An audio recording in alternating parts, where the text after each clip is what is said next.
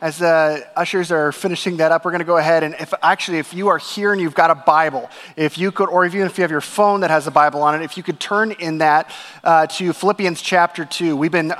We said at the beginning of this series, that is our Christmas series, Be the Noel, that this was going to be something we were going to be preaching on these 18 verses throughout the month of December. And so, but whether it's now or it's Christmas Eve or it's in a week, we're going to be preaching on different aspects and different verses found in Paul's letter to the church in Philippi, talking to them about the reality that we need to up our game as far as how we interact with one another, but we cannot do that simply by trying to be better people, simply by trying to be a better version of ourselves. That really the only place that we can go if we have any expectation for anything to be different is Christ himself.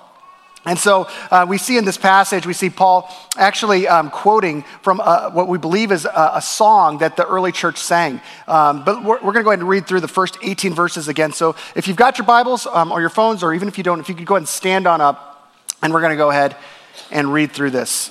Paul says this: "Therefore, if you have any encouragement from being united with Christ, if any comfort from his love, if any common and sharing in the Spirit, if any tenderness and compassion, then make my joy complete by being like-minded, having the same love, being one in spirit and one in mind. Do nothing out of selfish ambition or vain conceit. Rather, in humility, value others above yourselves, not looking to your own interests, but each of you to the interests of others. In your relationships with one another, have the same mindset as Christ Jesus." And this is where he gets into the song. "Who, being in the very nature God, did not consider equality with God something to be used to his own advantage. Rather, he made himself nothing by taking the very nature of his servant, being made in human likeness." Ladies and gentlemen, that's Christmas right there. "And being found," verse 8, "in the appearance of a man, he humbled himself by becoming obedient to death, even death on a cross." That is Easter. This song fuses together Christmas and Easter, Christmas and the resurrection of Christ in one fell swoop. Verse 9, "Therefore God exalted him to the highest place and gave him the name that is above every name, that at the name of Jesus every knee should bow in heaven and on earth and under the earth, and every tongue acknowledge that Jesus Christ is Lord, to the glory of God the Father.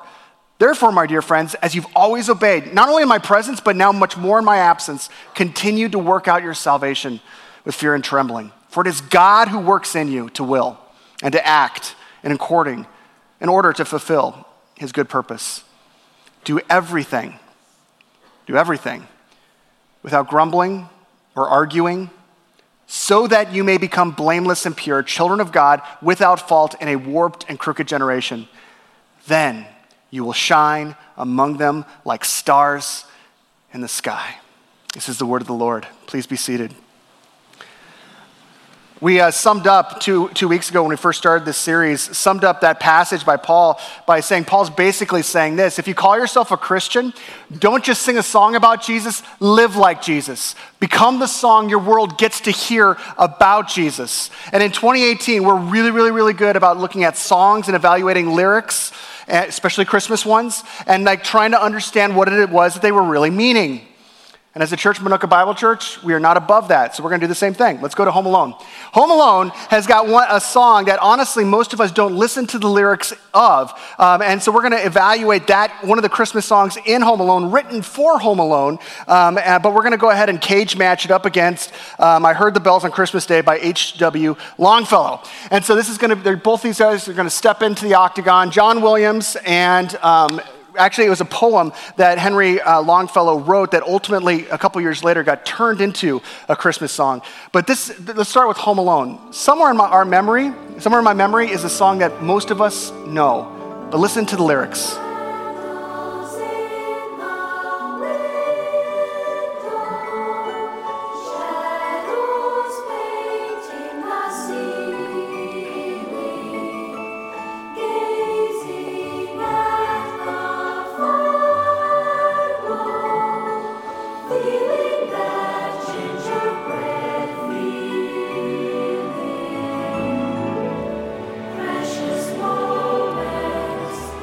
Special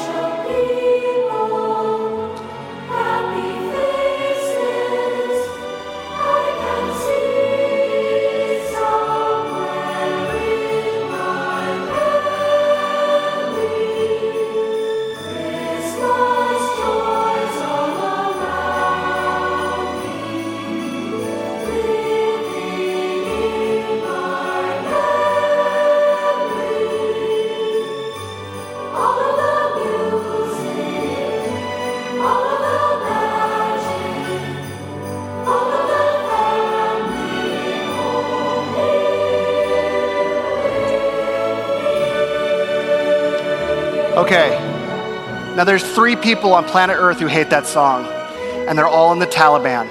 So here's the thing. The reality is that honestly, with this song, this is one of those songs that is, it's great. The only problem I have with this song is the fact that I honestly don't know what that gingerbread feeling is. 1. 2, there is a place where Christmas is that perfect. You know where it is? My memory. Because there was like 15 seconds of it here or there that I've compiled together to make this wonderful. And honestly, there's people in our world, and this might be you. This might be you that like you are just like, you're like Shiite level Christmas fan. Like you're all in, you're crazy about it. You start decorating for Christmas as soon as 4th of July is over. And it's that's all you. And so when we get to this Christmas feeling, that thing that we can connect with from childhood or whatever it was, we're thinking of that gingerbread feeling somewhere in our memory. That's the thing that we're trying to maintain or trying to drudge back or keep going or what have you. Radically different from H.W. Longfellow's song, I Heard the Bells on Christmas Day. The song starts, and it was written in the 1800s, so it's not like John Williams-esque, and certainly the melody that they connected with it wasn't great, but I'm just going to give you the lyrics. I heard the bells on Christmas Day, their old familiar carols play, and wild and sweet the words repeat of peace on earth, goodwill to men. And that's the happiest part of the song. Because at this point, the rest of the lyrics take a dark turn. And H.W. Longfellow starts to write things, and you're like, whoa, this is a Christmas song. There's actually verses that aren't in the current recordings of I Heard the Bells on Christmas Day because they're just so stinking dark. But you have to give them an out, because not only was he written in the 1800s or late 1800s, they came in a really difficult time in H.W.'s life. In July of 1861, his wife was walking next to a candle, and her dress caught on fire. And it spread all around her, and he tried to put the flame out. He tried to tackle it down and tamp out the flame. But her injuries caused her the next day to die. And the injuries that he sustained in trying to put the fire out burned his face, causing him to start to grow the beard that he's famous for now. Right as he's recovering from this, the Civil War kicks in. And as he's watching the bloodshed of every community and every part of the world coming into the grips with the bloodshed and the death of what was taking place, his own son comes to him and says, Dad, I want to join the Union Army. To which he said, no, I've lost your mom. I'm not going to lose you. His son said, Dad, I appreciate that. I love you, but I'm going to do what I want to do. And he goes off to fight in the Civil War, and he comes back safe, but he didn't come back sound. He sustained injuries in the Civil War that he would never, ever recover from.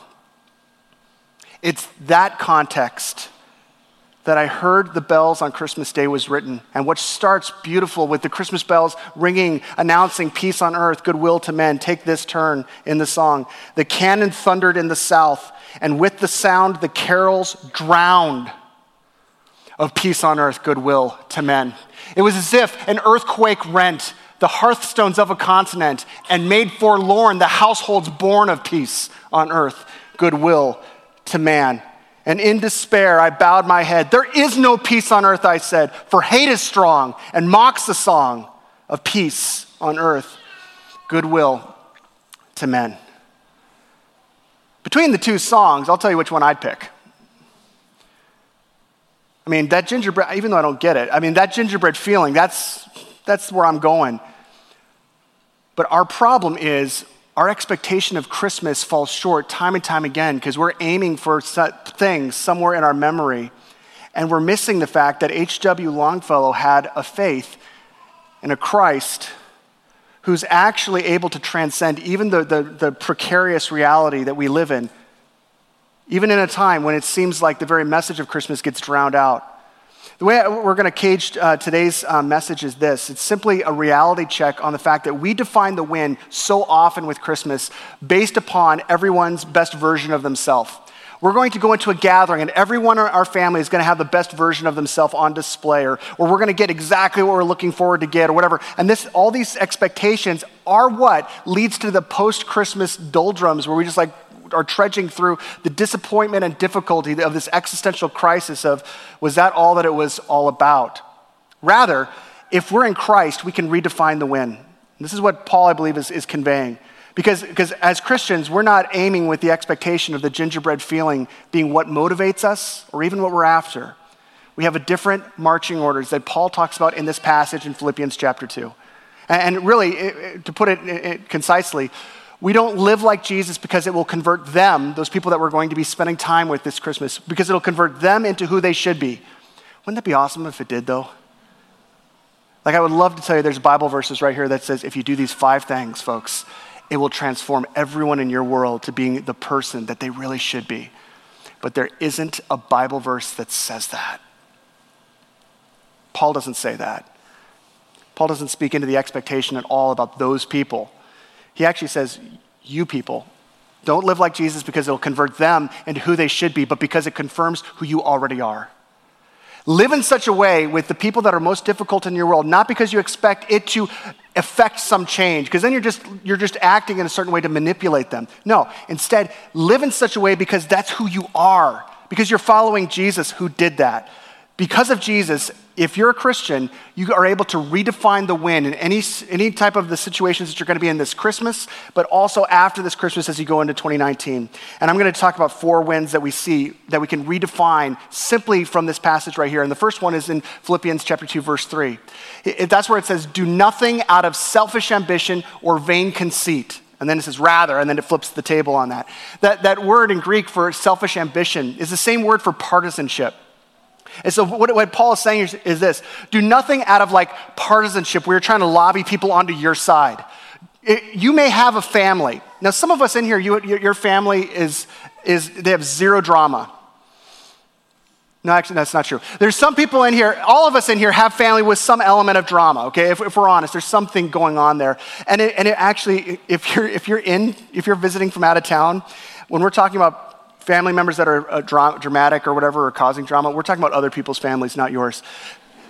Do nothing out of selfish ambition means this: don't go into that setting, into that scenario, trying to if you know the divides, okay, everyone's on dad's side, or everyone's over here on Uncle Eddie's side, or everyone is over, there was a rift that took place 20 years ago, and because of that, we're going to be lobbying, we got to pick a side, because if we go in here and we're just like Switzerland in between, we're going to have some type of an issue. What we choose to do, we redefine the win by doing this, asking the question when you leave that family gathering, asking the question when you leave those people's house or those people leave your house, was I more Jesus or a general at that gathering?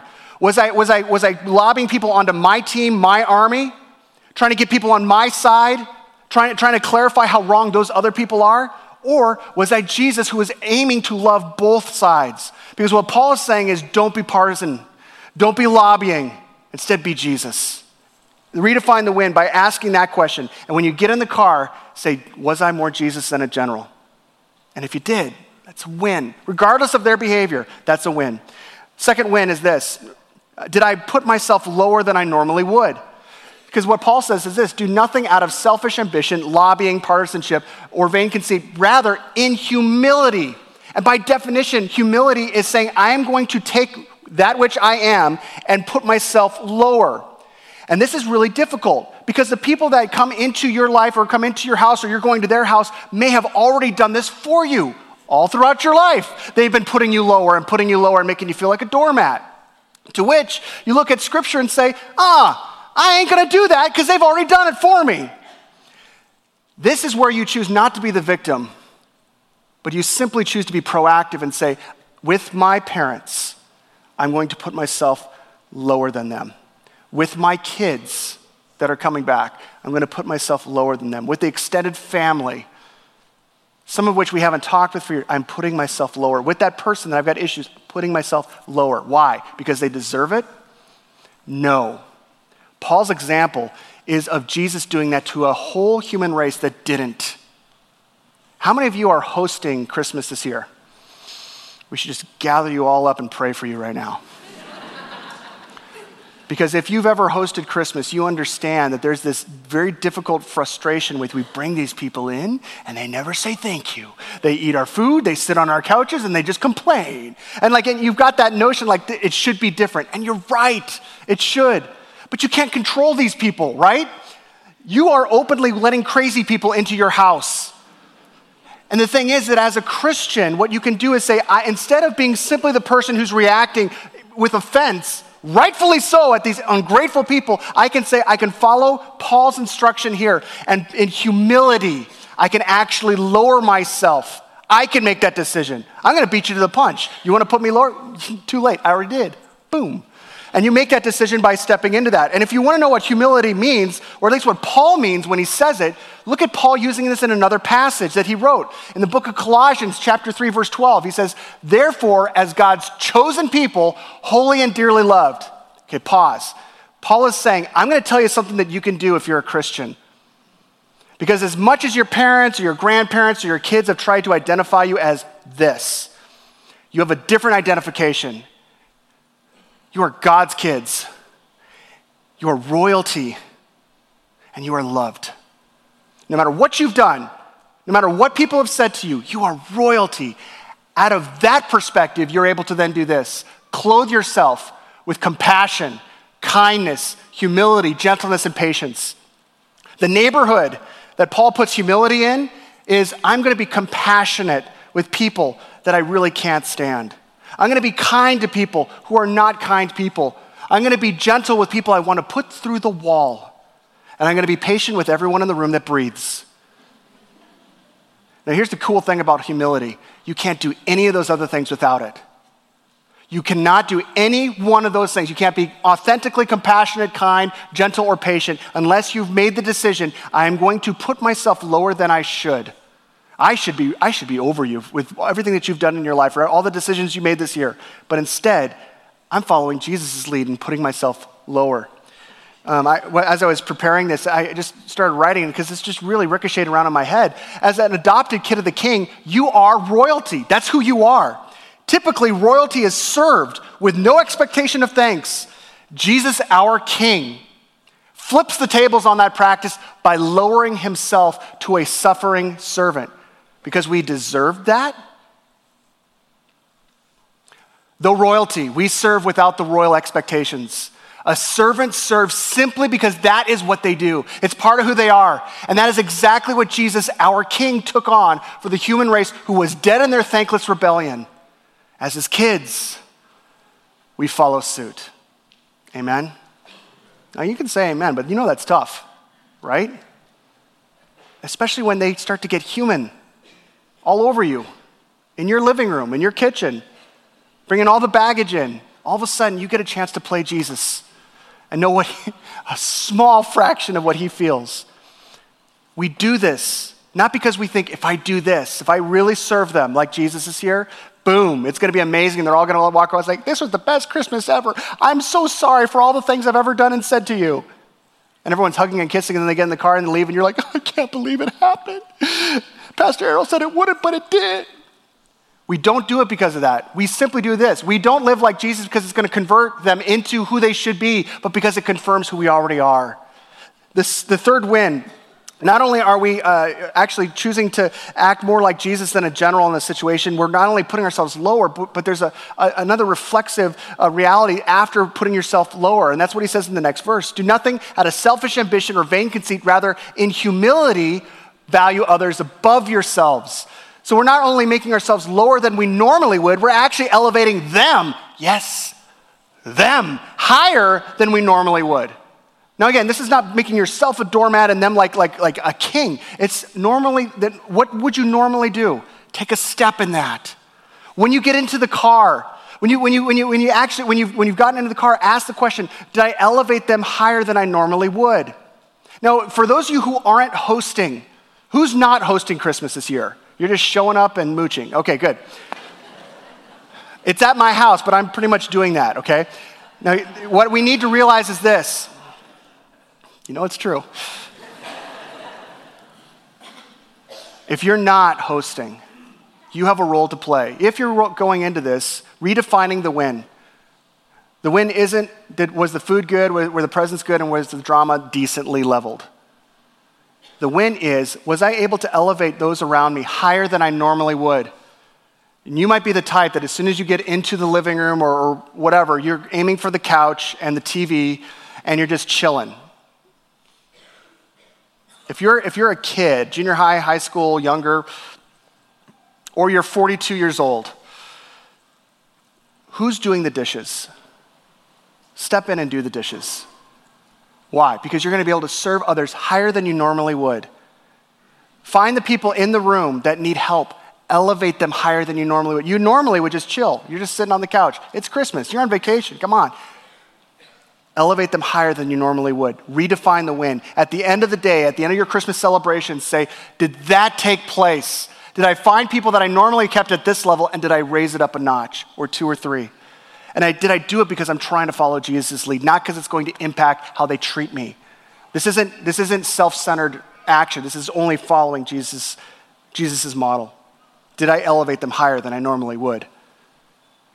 Paul gets into verse 4 and 5 by talking about this. We do this not looking to our own interests, but each of you to the interests of others. In your relationships with one another, have the same mindset as who? Christ. That's a tall order, folks.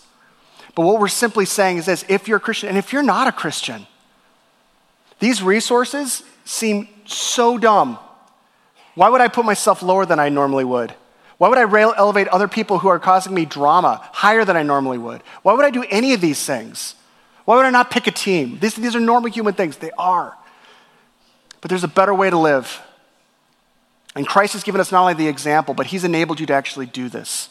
Without him, you're going to be running on fumes of your own strength, trying to pull this off, and it just won't happen. In your relationships with one another, have the same mindset as the example of Christ. His example is our marching orders. And what Jesus did was he came not to earth because we fulfilled his interests. Because he came to earth because he was just so needy that he just needed us, and that's what he did. Jesus came to earth. He did that out of love for God's glory, but to give to us, and he gave to us his salvation out of his love. And so when we're recognizing that Jesus did this, and this is his model, we start to say similarly, what are the interests of the people in the room that I'm with? What are their needs? And in the room, you're going to see a couple people. You'll see someone who has a need to be seen, to which most of us are going to be like, look, I saw them when they walked in. That was enough. That's all I needed. There's going to be someone who needs to be seen. And let me just give you 2 tells of a person that needs to be seen. The first is this: they're the most obnoxious and loud person in the room. Find the person who's the most loud and obnoxious person in the room. They have a struggle with the fact that they need to be seen, and nobody's seeing them. They have a need to be heard, and nobody loves them. And so what they do is to compensate for that, they get louder, more cantankerous, sometimes more offensive, just so that someone will pay attention. Have you ever noticed that? There's someone in the room that'll say something, they're like, whoa, that was way over the line, and then they're looking.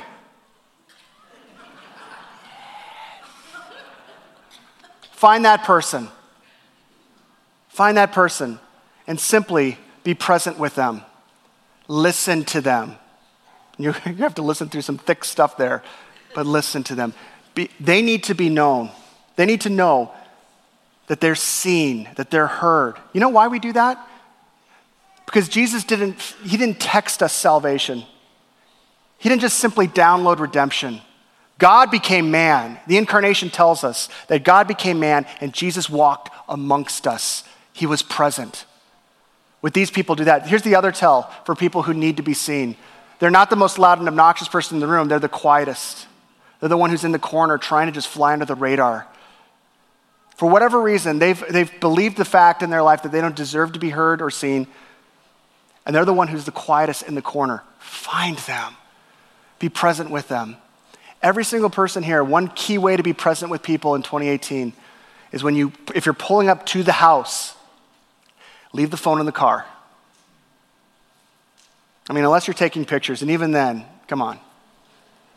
But leave the phone in the car, leave it in your pocket, leave it in your purse, leave it whatever.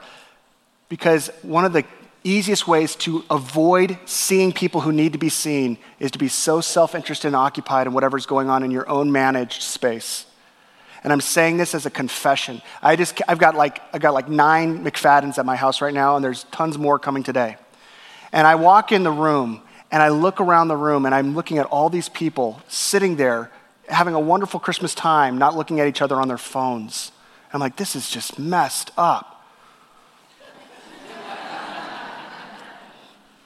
We can escape anything with their phone, but one thing we'll escape is exactly what Christ has called us to do. By not looking to our own interests, but the interests of others. Be present with them. Let them be seen. Second need, that you're going to find someone who needs to know that they belong. And what we need to do with people who need to know they belong is to simply build bridges in our conversations with them. Why? Because it's a good person thing to do? No, because it's what Jesus did. Jesus built bridges in his conversations between both priests and prostitutes. He could find a way to talk to people at a heart level and engage them. There are people in your gatherings that need to know that they belong, and they don't feel like they do. They don't feel like they do. And again, these are the people that sometimes, you know that they need to know that they belong because they're the people oftentimes talking about themselves the most. They're going to brag to you about how epic this year was for them or all the cool things that they did or how great sales are going or whatever. And you just want to avoid that person because you're like, I just can't, if I listen to them for 5 more minutes, seriously. I'm not armed, but if I was, that's kind of where we're at, right? And so the thing is that what we do instead is we need to let them know that they belong by simply doing this. There's that guy that is talking all about himself whenever he gets it together at your family gathering. Beat him to the punch. Walk up to him and hey, Bill, I heard that sales this year are just been fantastic. Tell me more about that. That's when Bill has a heart attack. Because Bill's not used to people actually being interested in what he's saying. That's why he talks about himself so much. Build a bridge. There's people that are honestly, they don't feel like they don't belong because they feel like they're the only person in your gathering in a certain political party or with a certain type of affiliation or whatever. And they feel like they're going into family gatherings with pure judgment. Pure judgment. You get to be an ambassador of Christ. And recognize that Jesus talked with the religious and the irreligious and people on every part of the political spectrum. And people who are far from God loved him. What if that could be the win for you? Redefine the win. Let them know that they belong by building bridges in your conversations with them. There's going to be someone who needs to be celebrated and someone who needs to be consoled. So be ready to give them that person the props that they deserve, or a hug. Be ready to be the one who celebrates. See, Paul, in another passage, reflecting on what it looks like to follow Jesus, he said, we need to celebrate with people who are celebrating. And people who are weeping, we need to weep with them. There's going to be people in your gathering who have had an awful year. Like this 2018, they're ready to kick it to the curb so fast because it was so painful. Don't avoid them. Don't make light of the situation. Don't try to talk around the elephant in the room. Hug them. Go right to them. Even if they would never do that for you, go to them. Be that person. Not because you're a great person, because you follow a great God who did that for us. Be the person that's going to give them a hug, but also be the person that's going to celebrate. Again, even if you've had an awful year and you feel like, look, I'm in death valley. I'm like in a cave of pain. I don't feel like giving anyone anything. Be the person following Jesus' lead to walk out and step in and congratulate and give props to someone who's having a far better year than you are. And do that in his name. Final need that you can see addressed is that someone in that group most likely will need to be forgiven. And you haven't yet. And you haven't yet for good reason. I mean, you got some serious issues about what happened. And you feel like if I forgive them, that's going to be saying it's okay what they did. Or like it wasn't that big of a deal, and it was. If that's you, make the choice to do what Jesus did. He didn't look at sin and say it's not that big of a deal. It really wasn't that big of a deal. Our sin cost Jesus' life through a torturous death on the cross. It was that level of sacrifice and cost to forgive us. And he turns to us and says, kids, royalty, follow my lead. Choose this year to let it go. Not because it wasn't a big deal. It was a big deal. Not because it didn't matter. It did. It was wrong. There's no excusing it. Choose to let it go because you're sending the bitterness away and you're giving it to God because he can handle it far better than you. He could judge it far more purely than you can. And choose to give that as a gift this Christmas. See, this is why HW's song rules, in spite of the fact that it doesn't sound nearly as good as John Williams's. It rules because it's saying that in the midst of a world where it's so difficult to hear and celebrate this peace on earth, goodwill to men, which seems like such a joke when we look outside, we have a redemptive promise from Jesus, an endgame reality that changes how we're operating in the middle of the game.